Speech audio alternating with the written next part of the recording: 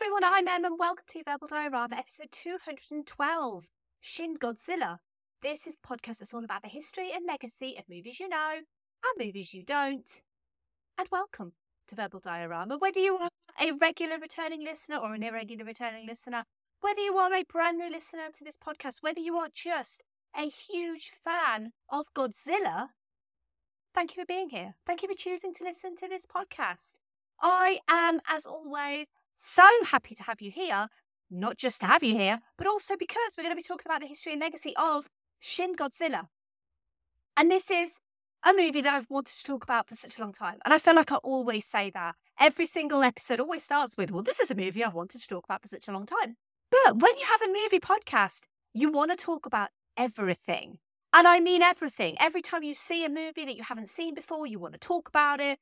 I'm the sort of person, I love to find stuff out about movies pretty much as soon as I see them. I've recently just watched Spider-Man Across the Spider-Verse.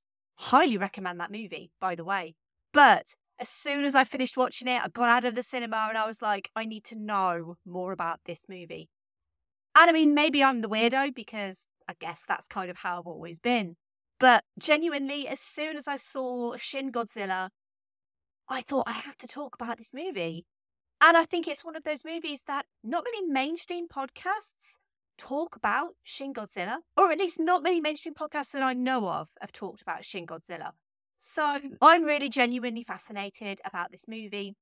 But before I go into it, I always like to thank you for listening and basically thank you for listening to recent episodes. So the most recent episodes of this podcast are on Bong Joon-ho's The Host and Godzilla 1998. And really especially on Godzilla, because that's only gone and become the biggest episode of the year. Genuinely. First day downloads, Godzilla has been huge, and he's basically blown every other episode that I've released this year out of the water. I don't know whether it's people hate listening, because sometimes if people really hate a movie, they'll want to listen.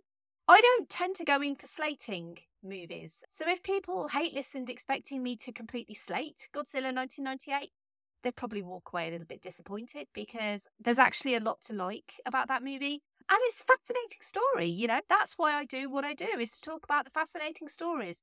And there's none more fascinating than the story of the first US Godzilla remake. I'm sure Zilla himself is pretty pleased, because I think generally he gets a bit of a bad rap. But what I'm doing this month on Verbal Diorama is I'm doing something called Kaiju. It's not original, trust me. I know Kaiju's been used before. But I'm really excited because I love monster movies. I love Kaiju movies. I love movies with big, huge monsters smashing the place up. And the reason why I wanted to do Kaiju was I wanted to cover movies like The Host and Shin Godzilla, maybe movies that people haven't really heard of because they're foreign. And I also wanted to cover movies like Godzilla 1998, because they are movies that lots of people have heard of, but not many people like. When it comes to the end of this episode, I'm going to tell you the final movie for Kaiju, and I'm so excited to be talking about that one. But Godzilla is back. He has returned to this podcast after, well, no break at all, really, because last episode was also on Godzilla. So we're going from Godzilla 1998 to Shin Godzilla. And obviously, the history of Godzilla, I'm going to go through it. It's such a fascinating history, a fascinating character. But this Godzilla is an actual Japanese remake of the original story. It is a story rooted in tragedy, disaster, government bureaucracy, red tape. And you may not know this particular version of Godzilla. And as I say, you'd be forgiven if this movie has passed you by. Not particularly well known here in the West, unfortunately.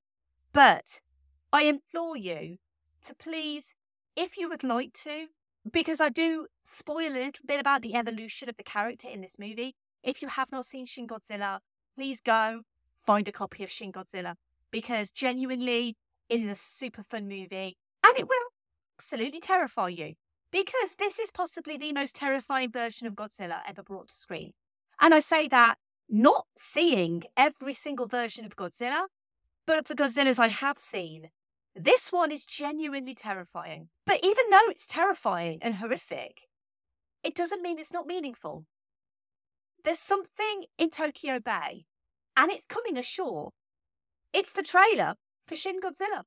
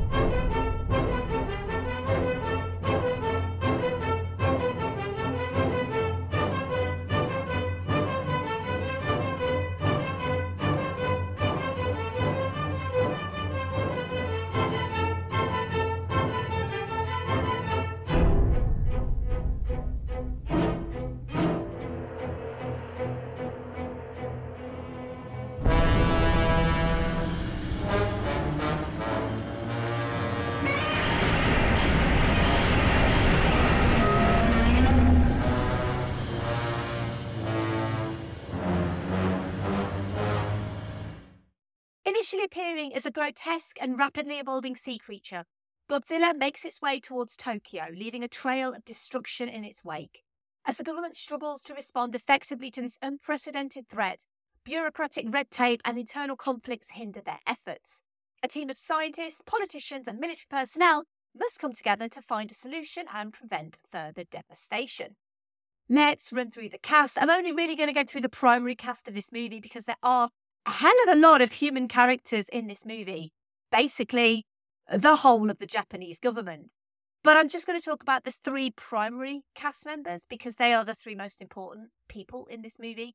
And they are Hiroki Hasegawa as Rando Yaguchi, Yutaka Takanouchi as Hideki Akasaka, and Satomi Ishihara as Kyoko and Patterson. Shin Godzilla was written by Hideaki Anno and was directed by Hideaki Anno and Shinji Higuchi. In previous entries in Kaiju, most specifically the host, but also Godzilla 98 to an extent, the stories have never been about the monster.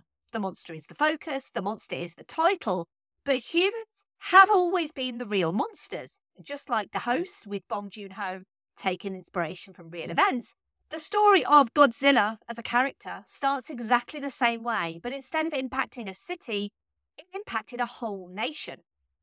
The United States dropped 2 atomic bombs over the Japanese cities of Hiroshima and Nagasaki on the 6th and 9th of August 1945, respectively.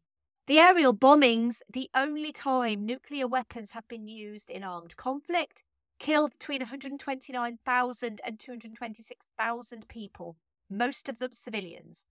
The UK gave their consent to the bombings of large urban areas with significant military facilities, and for months afterwards, many people continued to die from the effects of burns, radiation sickness, and injuries compounded by illness and malnutrition. There were plans for further attacks, but on the 15th of August, 6 days after the bombing of Nagasaki, Japan surrendered to the Allies. On the 2nd of September 1945, the Japanese leadership formally declared their country's surrender, bringing an end to the conflict. It was not the only time that Allied forces bombed Japan, but the only time nuclear weapons had been used. Japan's painful history with the atomic bomb gave them a unique perspective as the only country to have ever been affected by nuclear weapons. Their fears of the atomic bomb and how humanity deals with such a thing are what made Godzilla. The fears of a nation and the embodiment of a man-made creation that is unpredictable, unprecedented, and terrifying. But man-made and natural disasters are both something Japan knows all too well. In 1923, the Kanto earthquake destroyed much of Japan's infrastructure. The earthquake caused firestorms that swept across cities, tarmac melted due to heat. 38,000 people died after taking shelter in an army clothing depot in downtown Tokyo, which was engulfed by a fire whirl. Tokyo, Yokohama, and the surrounding prefectures of Chiba, Kanagawa, and Shizuoka were devastated, and most of Japan's fledgling cinema was destroyed. In 1932, the Tokyo Takarazuka Theatre Company was formed by railway tycoon Ichizo Kobayashi as a place to show kabuki, classical Japanese theatre, and traditional dance. Kabuki, with its action and battle sequences, and bunraku, Japanese puppetry, is where something called tokusatsu got its origins. I'm going to come back to tokusatsu in a bit. As the country was rebuilding post-World War II, from the theatre company came Photographic Chemical Laboratories, or PCL. I'm also going to come back to them shortly too. but most importantly came a film production company and distributor. Their first film, Three Sisters with Maiden Hearts, came out in 1935. And in 1954, the most expensive film ever made in Japan was produced and distributed by this company. Directed and co-written by Akira Kurosawa, Seven Samurai was a huge hit in Japan and is now considered one of the greatest films ever made. And 1954 turned out to be a great year for this company. This company would become Toho, by the way, not only giving the world one of the greatest movies ever made in Seven Samurai, but also creating a cultural touchstone, an icon of cinema. A character almost 70 years later is still revered, respected and loved despite his turbulent cinematic history, the character of Gojira, or as he's known to the West, Godzilla. Gojira, the name derived from gorilla and Kujira, whale, is, like modern Japan, born from the effects of the atomic bomb. And while his various iterations would become friendly, playful anti-heroes, fighting for mankind against other monsters as the eras of Godzilla progressed, the original incarnation was nature taking revenge on mankind. And it's this version that inspires what we're actually here to talk about. Shin Godzilla, Shin meaning true, new, or God. The primary forces behind 1954's Godzilla were special effects director Eiji Tsuburaya and director Ishiro Honda.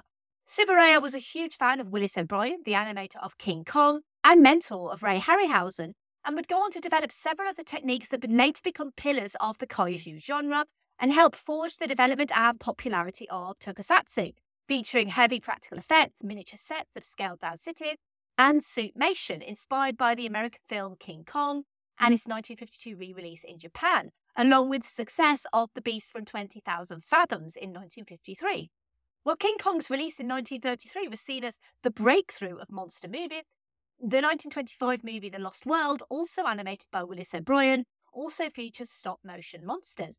Technically, Godzilla is seen as the first kaiju film, but one of the first references to kaiju to describe a giant monster was in 1908.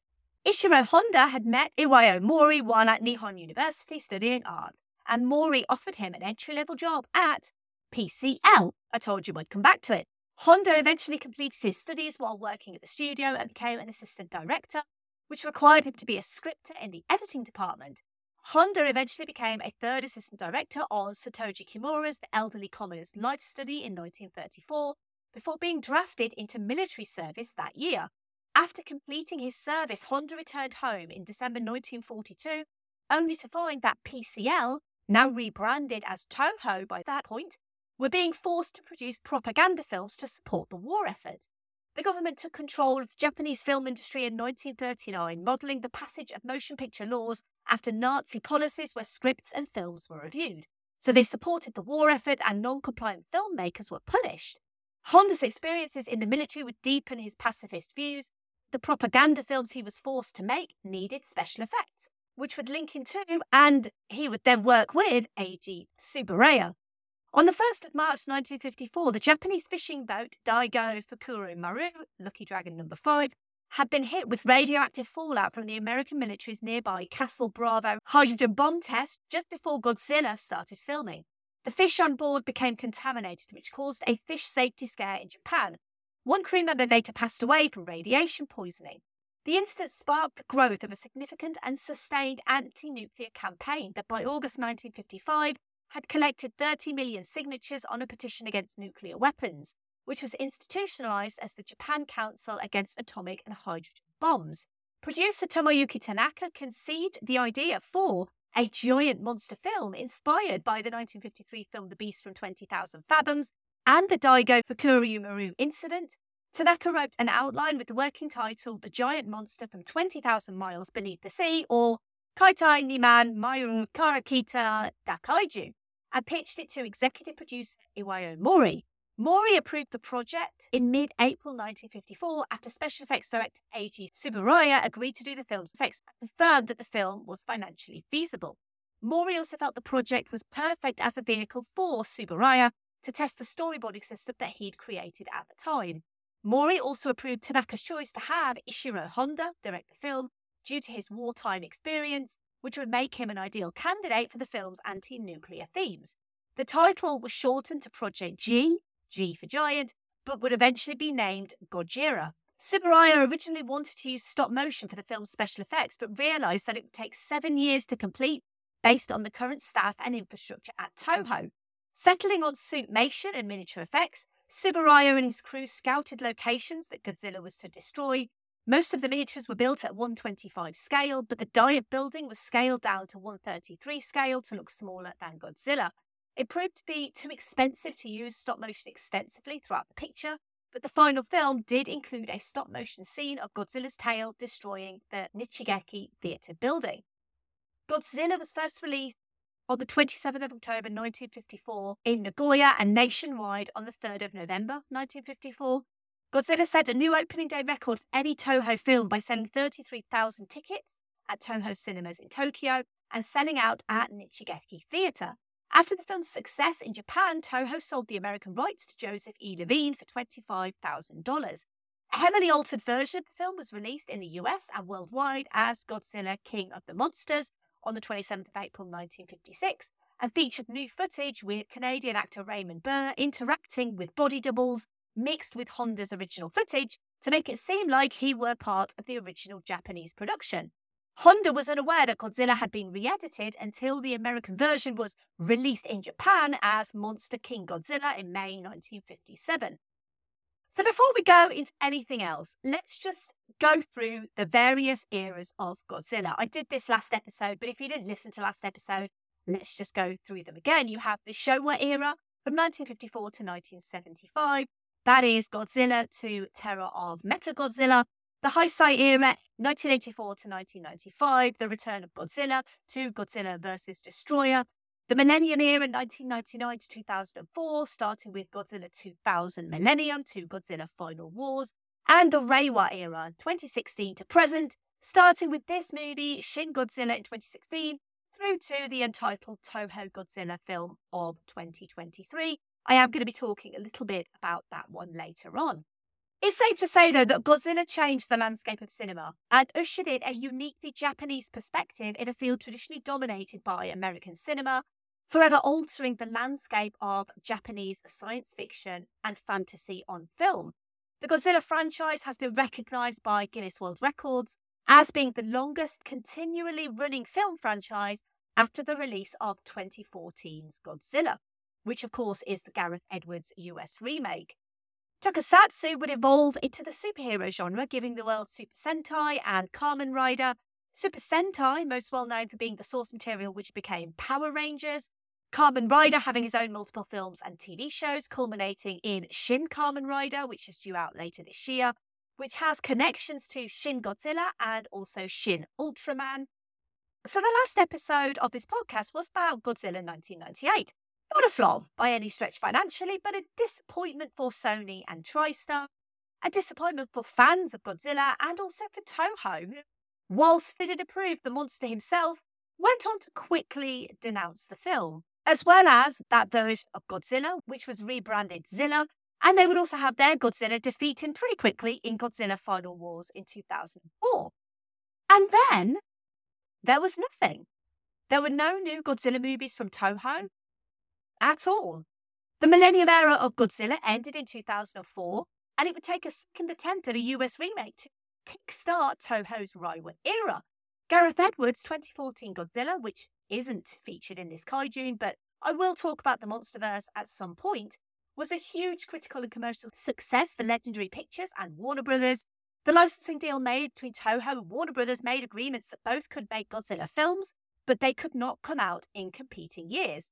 The 2014 Godzilla would essentially become the definitive US remake instead of the 1998 version, and it basically dusted off the cobwebs. It made more than $500 million worldwide and also topped the Japanese box office. The success of Gareth Edwards' 2014 Godzilla meant Toho announced it would make its first Godzilla film in 10 years, with production slated to begin in 2015, and a monster that could stand alongside a big-budget Hollywood production. In March 2015, Toho announced the film would be co-directed by Hideaki Anno and Shinji Higuchi. Both collaborated on the anime Neon Genesis Evangelion. In addition to Anno writing the screenplay and Higuchi directing the film's special effects, Anno had been approached by Toho in January 2013, but declined due to his mental health going downhill after completion of Evangelion 3.0 You Cannot Redo. He felt like he had no confidence that he could come close to the original 1954 Godzilla, and the pressure was overwhelming. It was his longtime friend Shinji Higuchi, who directed the live-action Attack on Titan, who would convince him that they could do it together. The 2011 Tohoku earthquake and tsunami and the resulting Fukushima Daiichi nuclear accident, as well as the resulting government response, provided the inspiration for Shin Godzilla, in contrast to the original Godzilla, which was created as a metaphor for the atomic bombings of Hiroshima and Nagasaki. This Godzilla would be created from nuclear waste instead of a nuclear bomb, but the result would be like the original, a terrifying monster laying waste to Japan, but also a creature that could evolve to suit his new environment, making him even more of a threat to humanity. But the production was shrouded in secrecy, with next to nothing known about the plot or cast. When the primary three cast members were announced in September 2015, even their roles were unspecified. Hiroki Hasegawa was due to play a government official, Yutaka Takanouchi was due to play a government official, and Satomi Ishihara was due to play a US agent. Hasegawa and Ishihara also did have roles in Shinji Higuchi's Attack on Titan. When it came to effects for Shin Godzilla, an upper-body animatronic was originally conceived for the movie, and images of it would end up leaking onto the internet in early 2016. But the production would decide to forego a practical approach and instead use primarily CG for their Godzilla, with motion capture performed by Mansai Nomura. The new Godzilla was created by Mihiro Maeda, who had previously collaborated with Higuchi on Ultraman Powered and the Heisei Gamera trilogy. Toho rejected Anno and Higuchi's original plan for a traditional Godzilla to morph throughout the movie, leading to some of the craziest concept imagery in the entire series. But they discovered as long as they changed into a more traditional form, they could still get away with weird designs, and they had a lot of leeway when it came to giving Godzilla new skills. The maquettes for Godzilla's second, third and fourth forms were sculpted by Takayuki Takeya. A model of Godzilla's tail that features the monster's fifth form was also sculpted by Takeya and can be seen in the closing shot of the movie as the only physical Godzilla prop. And this Godzilla design would be a drastic difference to the original Japanese design, but instead of the Godzilla 98 living creature, this CG version would have the appearance of a rubber suit intentionally. Announced originally as Godzilla Resurgence for the international market, it would eventually revert to Shin Godzilla and would be revolutionary for being a completely CG Japanese Godzilla, with Hideaki Anno responsible for co-editing the movie, as well as writing and directing alongside Shinji Higuchi. And because this Godzilla just didn't have the budget of an American Godzilla, they had to be frugal when it came to visual effects. Like most productions, they had 3 units, A, B and C. Unit A handled the scenes featuring actors and or extras, Unit B handled the tokusatsu effects, and Unit C handled B-roll footage. They used Adobe Premiere Pro CC, which is light, stable and easy to use. It seamlessly connects to other post-production systems, and multiple people can access the software simultaneously. Using bespoke or creating software in-house simply was not an option here. Filming began on the 1st of September 2015 at the Kamata railway station in Tokyo and wrapped at the end of October 2015. The final budget for this movie is astoundingly cheap. It's estimated to be only $15 million, and for that we get 4 forms of Godzilla. Godzilla is on screen for 18 minutes and 8 seconds. Each of his forms is different, but each evolving to become the 4th and final traditional Godzilla. So Godzilla's first form is mostly unseen, apart from its tail and part of its back. The tail is reddish in colour, and this is the version that appears first in the water only. Godzilla's second form, which is more of a dim yellow-green, light brown colour, and officially described as having the head of an eel shark, is unlike any other version of Godzilla in that he leans almost completely forward. He has underdeveloped stumps for arms, huge googly eyes, very visible red gills that hang from his neck, and spout blood as the creature struggles to breathe initially on land, a gaping open mouth, tan dorsal plate, a long tail, and comparatively large hind legs which manage to support him as he crawls through the city. Godzilla's third form stands upright, is more of a dark, dull red or brown colour, and almost twice as tall as the previous form. It has almost white dorsal plates, blood red coloration running down its back, under the plates from the heat that it generates. Additionally, it now possesses small forearms and its legs are more stretched out as a result of standing upright. The fourth and final form bears much more resemblance to past Godzilla designs than the previous forms, although there are some differences. The fourth form is reminiscent of the 1954 original design with a rounded head and small beady eyes and black, scarred, bumpy skin. The mouth lacks a tongue and is full of crooked and incredibly large teeth, some of which are growing from the flesh outside of his mouth. When Godzilla fires his atomic breath, his upper jaw unhinges from his lower jaw, which splits open just like the guomul in the host. The eyes are small compared to the previous forms and appear sunken into their sockets with no eyelids. In place of eyelids, this form has a silvery nictitating membranes called anti-flash defensive membranes that cover its eyes and protect it from harm. And the flesh is covered in scars and lesions that sometimes emit a reddish glow, which change to purple and then white when Godzilla charges his atomic breath.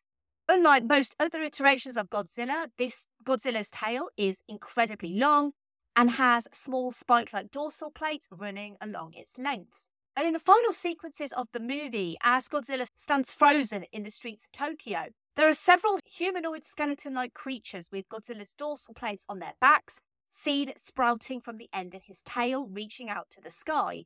And this was to be his fifth form. And these slightly resemble alien xenomorphs.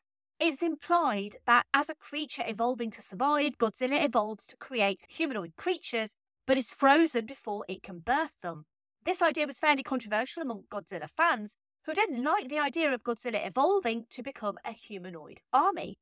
A 560-page book titled The Art of Shin Godzilla included concept art by Mihiro Maeda, the various rejected evolutions, including a two-headed Godzilla and a flying Godzilla. While the CG in the movie focuses on Godzilla, there are also CG weapons and tanks, with the Japanese Self-Defense Force actively cooperating on the various types of machinery and hardware and the CG destruction of some buildings. But there were some physical sets in the movie, emulating the original physical sets of the original Godzilla. And it is nice that a production like this in 2016 can harken back to the original 1954 movie. And there is no easy way to segue into this because, trust me, it's bad. But the obligatory Keanu reference for this episode. So this is a part of the podcast where try and link the movie that I'm featuring with Keanu Reeves. And this is probably the worst. I mentioned in the host that I didn't know how I was going to link Keanu to several kaiju movies. I managed it for Godzilla 98 because of the Yanda Bond of it all. The host was a really bad link, but this is probably the worst because there is genuinely no way for me to link Keanu to Shin Godzilla. Literally none.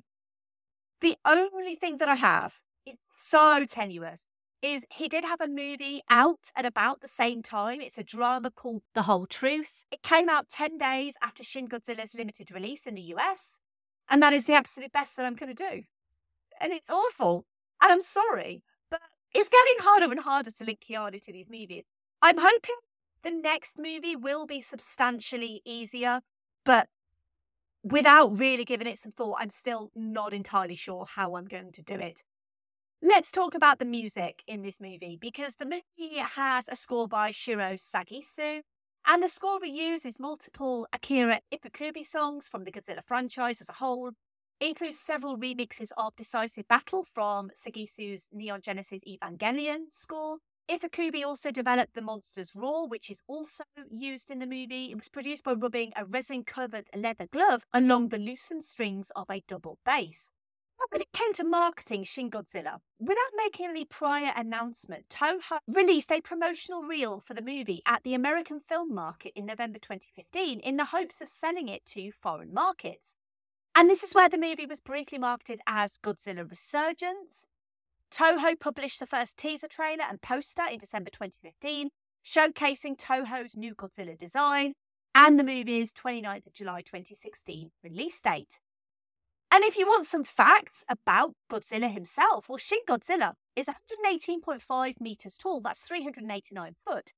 He's more than 10 metres taller than the 2014 Godzilla, but not as tall as Godzilla from King of the Monsters and Godzilla vs. Kong, who stands at 120 metres or 393 foot tall. That's impressive when you consider that in 1954, Godzilla started out at just 50 metres or 164 foot tall. So on the 29th of July 2016, Shin Godzilla premiered in Tokyo along Kabukicho Central Road with a red carpet provided by the Hotel Gracery Shinjuku, which was home to a gigantic Godzilla head that extended 118.5 metres above the ground. At the 2016 San Diego Comic-Con, it was announced that Funimation would distribute the film for the North American, Central American, South American and Caribbean markets for a late 2016 release as Shin Godzilla instead of Godzilla Resurgence. This was at the insistence of Toho. Funimation gave the film an initial 1-week limited release in the US and Canada from the 11th to the 18th of October in Japanese with English subtitles, making it the first Japanese Godzilla film to receive a theatrical North American release since Godzilla 2000. Due to popular demand, Funimation extended the film's North American theatrical run with encore screenings for 22nd of October and selected cinemas offering daily screenings through to 27th of October. In Japan, Shin Godzilla earned 625 million yen, which is $6.1 million, on its opening weekend. It was number 1 at the box office that weekend, earning 23% more than the 2014 Godzilla and triple the last film in the series, Godzilla Final Wars. Considering it was out during the Rio Olympics, the film stayed at number 1 for 2 weekends before dropping to 3rd in week 3, behind The Secret Life of Pets and The Jungle Book, before returning back up to 1st. It dropped to 2nd on its 5th week due to the release of Your Name, which if you've listened to episode 77 of this podcast, you'll know that Your Name was a huge hit in Japan and also distributed by Toho. Shin Godzilla would stay in the top 10 in Japan for 11 weeks. It would earn $75.4 million during its Japanese run and $1.9 million from its limited American release, for a total worldwide gross of $77.5 million. Critically, Shin Godzilla was acclaimed in Japan but given a mixed reception elsewhere, mostly due to the complicated dialogue and scenes of bureaucratic, crowded subplots and multiple meetings upon meetings upon meetings. That was kind of the point. Why action something when you can have another meeting about it? This is set in a world without Godzilla, and should a monster like this suddenly exist, you know any country in the world would likely have their leaders have multiple meetings about what to do. And also, the humans have never been important in a Godzilla movie. Not only was Shin Godzilla a huge critical success and financial success, it was also a huge awards darling as well. It would be nominated for 11 Japan Academy Prize Awards. This is Japan's equivalent of the Oscars. It won 7 of those awards, including Picture of the Year and Director of the Year. It also won Best Film at the 59th Blue Ribbon Awards and an Asian Film Award for Best Visual Effects. You'll recall that I mentioned earlier there is a new Godzilla movie due out this year in 2023. Toho's contract with Legendary Entertainment prevents it from releasing a live-action Godzilla movie in the same year as Legendary. So Legendary released Godzilla King of the Monsters in 2019. That was originally scheduled for release in 2018. And Godzilla vs. Kong in 2021, which was originally scheduled for release in 2020. Now, Toho have released a trilogy of anime Godzilla films after Shin Godzilla. They were Godzilla Planet of the Monsters in 2017, Godzilla City on the Edge of Battle in 2018, and Godzilla the Planet Eater in 2018. They were made by Toho and Polygon Pictures. Toho said in May 2018 that it would prefer to create a shared universe instead of making a direct sequel to Shin Godzilla. Hideaki Anno did plan to make a sequel to Shin Godzilla with a working title of Shin Godzilla's Counterattack. However, the film that is due out later this year, this November 2023, is completely unrelated to Shin Godzilla. It is currently untitled. It's directed and written by Takashi Yamazaki, and it takes place in post-war Japan between 1945 and 1947. So while it is kind of sad that we're not going to see a sequel to this movie, it's also probably a good thing because those little creatures, I mean, how are we going to fight them? They look pretty terrifying. Right, let's move over to some social media thoughts. There's not as many as there were for Godzilla 98, which is surprising. But we're going to start with the patrons, and we're going to start with Brett, who says, as someone who is not well versed in the Toho Godzilla world, this film was not what I expected. This shows you more of the politics behind the events of the Godzilla attack, rather than it just being Godzilla destroying everything for 2 hours. Godzilla's design is also super unique, giving us different stages of the big guy, while also just showing us possibly the most powerful Godzilla ever seen on film. Overall, I really enjoyed this film. A shout out to my co-host Dan, who had me check this one out. And well done, Dan, for making Brett watch this movie, because it's great. And I always like to give patrons who have podcasts a plug. So Brett's podcast is called Dissect That Film, and they basically like to talk about and review movies every week. And it's basically the good, the bad, and the ugly of anything and everything. And it is Brett and aforementioned Dan and Angela, and they do movie retrospectives, new releases, and TV show discussions. I'll pop some info in the show notes for Dissect That Film. Moving over to Twitter, we have at DW Lundberg, who said, "The best Zinner since 1954. Not only is this iteration of the monster absolutely horrifying and dangerous, but the way the movie satirises government action and inaction is hilarious and on point." At Diabolical Pod said, "I remember feeling that covering all the developmental stages made the creature seem both more believable and more of a threat. It's a beautifully paced tension build. You know at some point it's going to spew a big laser whitey all over the gaff." And at Film Enjoyer 93 said, "It's my personal favourite Godzilla film of them all." No comments on Instagram or on Facebook, but as I say, this is not a Godzilla movie that I expect many people have seen. But I always welcome people's comments on this podcast. So thank you to everyone for their comments on Shin Godzilla. And if you want to have your comments read out in episodes too, then simply comment on the thoughts posts that go up on social media. They normally go up on a Friday. Comment on the post on Twitter, Instagram, or Facebook. I am at Verbal Diorama, and I will read your comment out and I will credit you as well. Last week's episode was all about the US Roland Emmerich remake, Godzilla. The first Godzilla movie I ever saw. And this is the only Japanese Godzilla movie that I've ever seen. And as such, I kind of felt like it was the perfect juxtaposition from Godzilla 1998 into a modern Japanese Godzilla, and what that might mean for modern Japan. Speaking of Zilla, there's more of a link to him in this movie than many people realise. A Godzilla who retreats when he realises he needs sanctuary. A Godzilla producing more versions of himself, albeit this one's creatures are never fully realised. A Godzilla with a radical new design.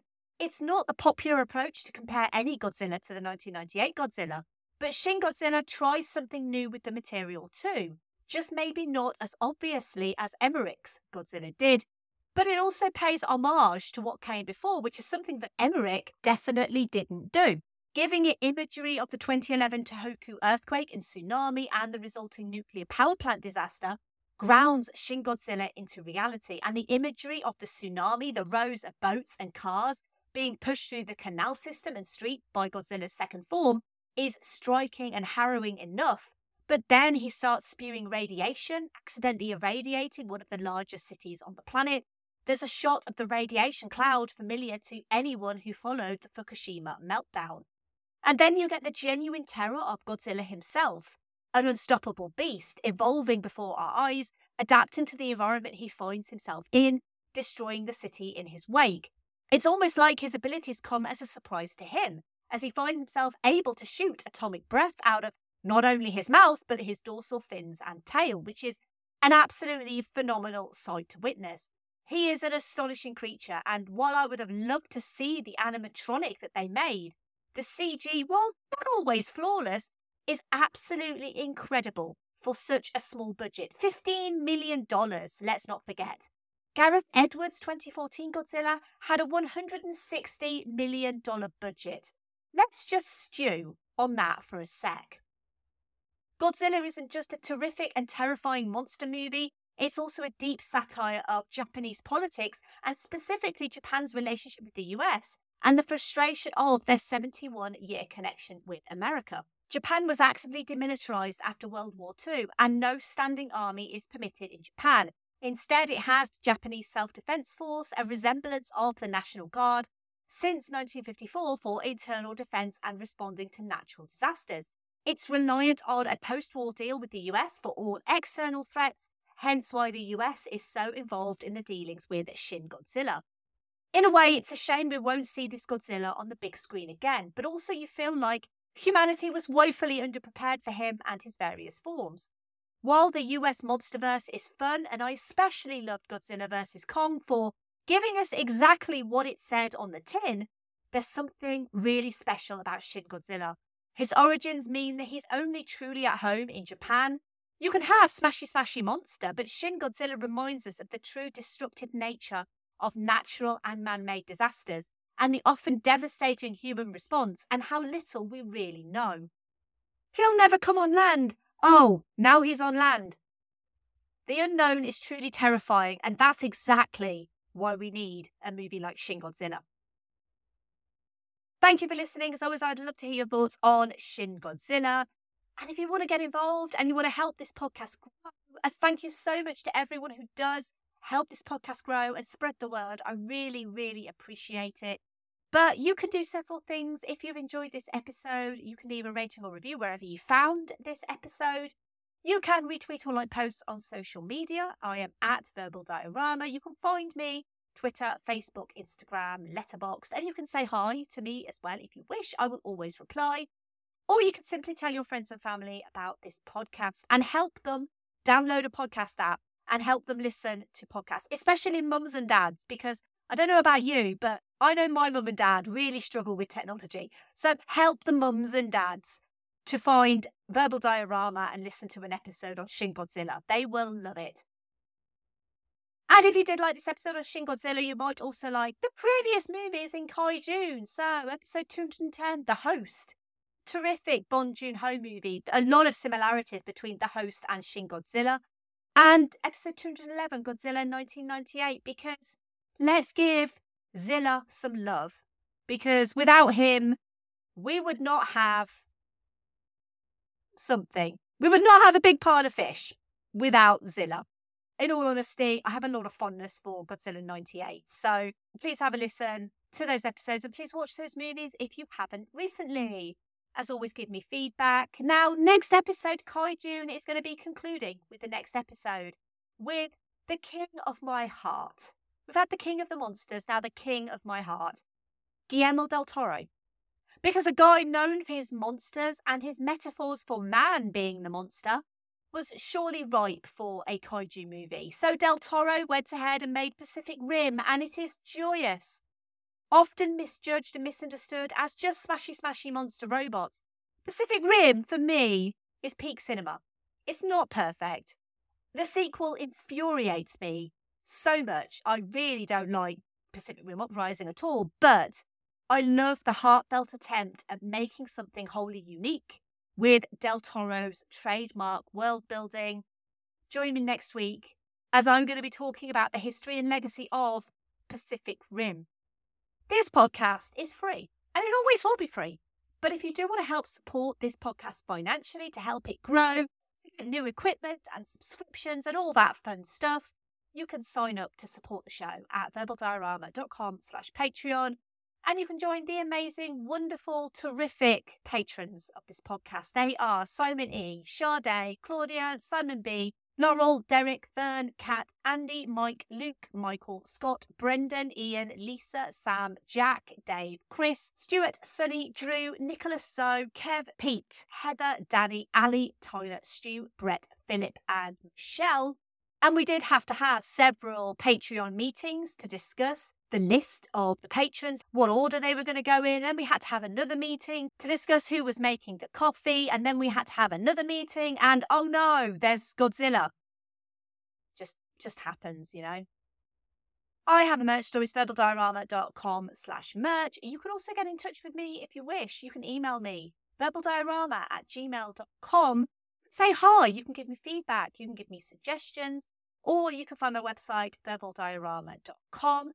And you can also find me at filmstories.co.uk. You can find issues of the magazine that I write in and also articles online as well.